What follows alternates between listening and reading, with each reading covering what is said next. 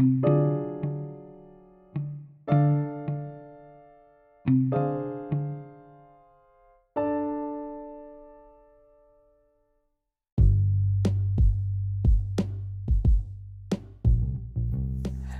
evening. Come on into my world, Steffie's world. I'm your host, Steffie Girl. It is 10:04 p.m. on a Thursday. I hope all is well wherever in the world you are listening from. Well, tonight I want to do one of my Steffie screens, and I want to do a recap, spoilers of Sex Life, Season 2, Episode 4, titled The Weakness in Me. Sex Life, you can catch it on Netflix. This episode started off with Sasha narrating and a very hot sex scene. It was Cooper with another woman. Sasha narrated about us not being able to be honest with others if we can't be honest with ourselves. He was so unfulfilled afterwards. The young lady spent the night. She was all over him the next morning. She asked him out, and she was a junior from NYU. He's at his brother's house. His brothers and his partner heard everything. She comes out and she introduces herself after Cooper called her the wrong name. He called her Summer. Her name is Autumn. She leaves. He doesn't even remember where he met her. She may have even been his Uber driver. His brother asked him, what was he doing? Francesca had been texting his brother, worried about him. The brother explained that divorce is like a death. On this one, he told the truth.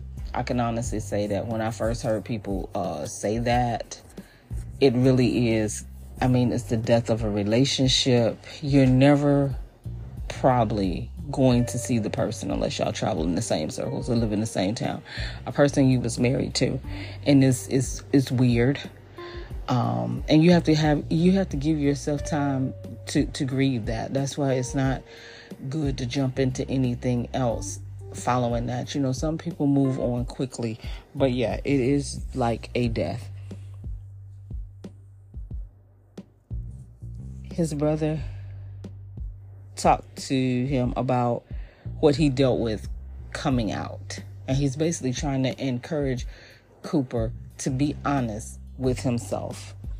Billy is getting Hudson ready, and she's talking to her friend Caroline, who invited her to something, but she declined. The friend knows about Trina and want them to talk. They're going to the spa for Caroline's birthday. Then Billy sees a message. She sees a blurb about Brad being in a lawsuit. Sasha is meeting her in disguise. She tells her about Brad being sued. Billy is taking up for him. She wishes she could do something. She thinks she should reach out to him, and Billy is in a bad place with Majid. And her reaching out to Brad has nothing to do with Majid. Gigi is talking to Brad. He gets the message from Billy. He lies and tells Gigi it's nothing as he closes his laptop. She kisses him. He's not feeling her. And he is contemplating on replying. He wants to meet her at the loft. I was secretly screaming in here, why? Of all the places you can meet, and this is in New York, why would you have her meet at the loft? She goes. I shook my head. Gigi is on a photo shoot. Billy sees the baby crib and how Gigi has changed everything around and got new things. And my thing is this. Billy knows she should not be there.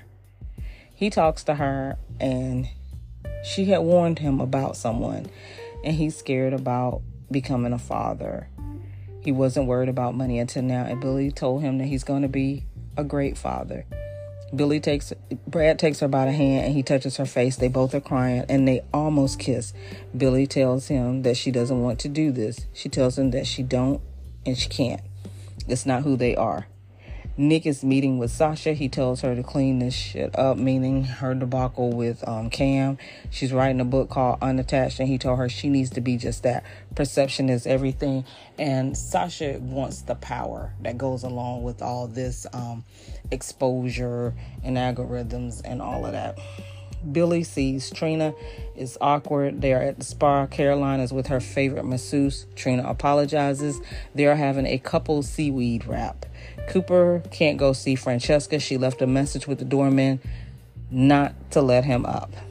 Trina and Billy are rubbing seaweed on themselves and releasing the toxic energy.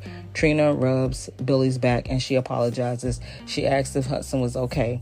She has always been envious of Billy. Cooper was a straw that she was just grasping at. Billy told her that she could make bold choices and that she would help her. Francesca bought Cooper's things down and she was with Devin.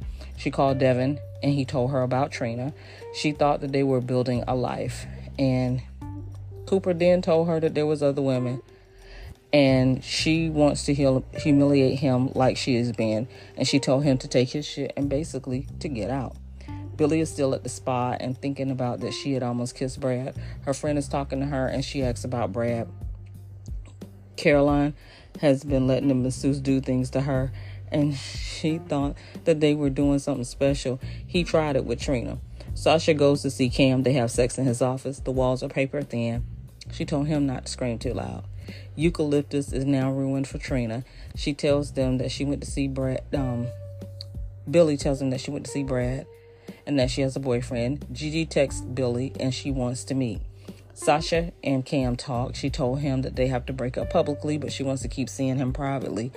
And Sasha said that she has to do what she has to do what she has to expand her brand. And he said that she is sacrificing her integrity and he won't live a lie. Billy goes to see Gigi and she's all in gold paint. She knows that Billy was at the loft. She saw the camera footage and she called her the ghost in their relationship. She's upset and she realized that Brad is only with her because of the baby. She said that it's her turn and she asked Billy to let her have him. Cooper's at the bar. Olga called him. He claims that he's stuck at work. Hudson is sitting there waiting to go for hot chocolate like he promised. The bartender cut him off and he told him to do his effing job. Emily sees Cooper and they talk, and going through a divorce can make you doubt yourself. It really can. It really, really can. And make you feel like a fraud. And she knows his heart and has always loved that man, but she can't be there for him during this part. Billy gets a text from Brad. He said that he got too close and he misses her. Gigi is calling him. Majid is at Billy's with flowers. He's had sex with Crystal as part of the arrangement and he hadn't been with her since Billy. They were both adults and they both have passed. She asked him to come up. Brad is drinking. Gigi keeps calling. Finally, he picked up. It's labor and delivery. Gigi is in labor. Sasha's on the red carpet. Cam is watching her on TV.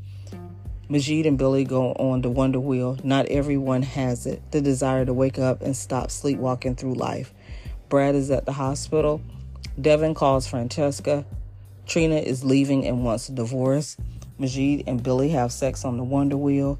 Caroline fixes dinner and sees the message about her next appointment with her favorite masseuse. Brad is getting the gown put on. And be sure when you make a choice that you're willing to follow through. Billy is screaming and crying. She's having an orgasm. Brad sees the baby. He holds him and crying. If you choose wrong, be prepared to live with the consequences forever.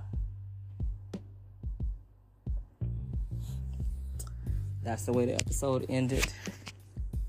Never to disappoint. That is, again, Sex Life, episode 4. The weakness in me. And everybody was getting weak. You know how to reach me. I'm not going to go through the spiel of all of that. And we're getting ready to head. We're back at another weekend, but this weekend, it's Mother's Day weekend. For those of you who don't have your mothers, know that my prayers are with you. I have a very close friend, and I know that this is a rough time for her. And her job did something which I thought was very insensitive as well as intrusive. They did a Mother's Day brunch, and everybody's not about all that. And I felt like it was intrusive and it should not have been done. Events committee, plan your events outside of work. Everybody ain't down with that garbage.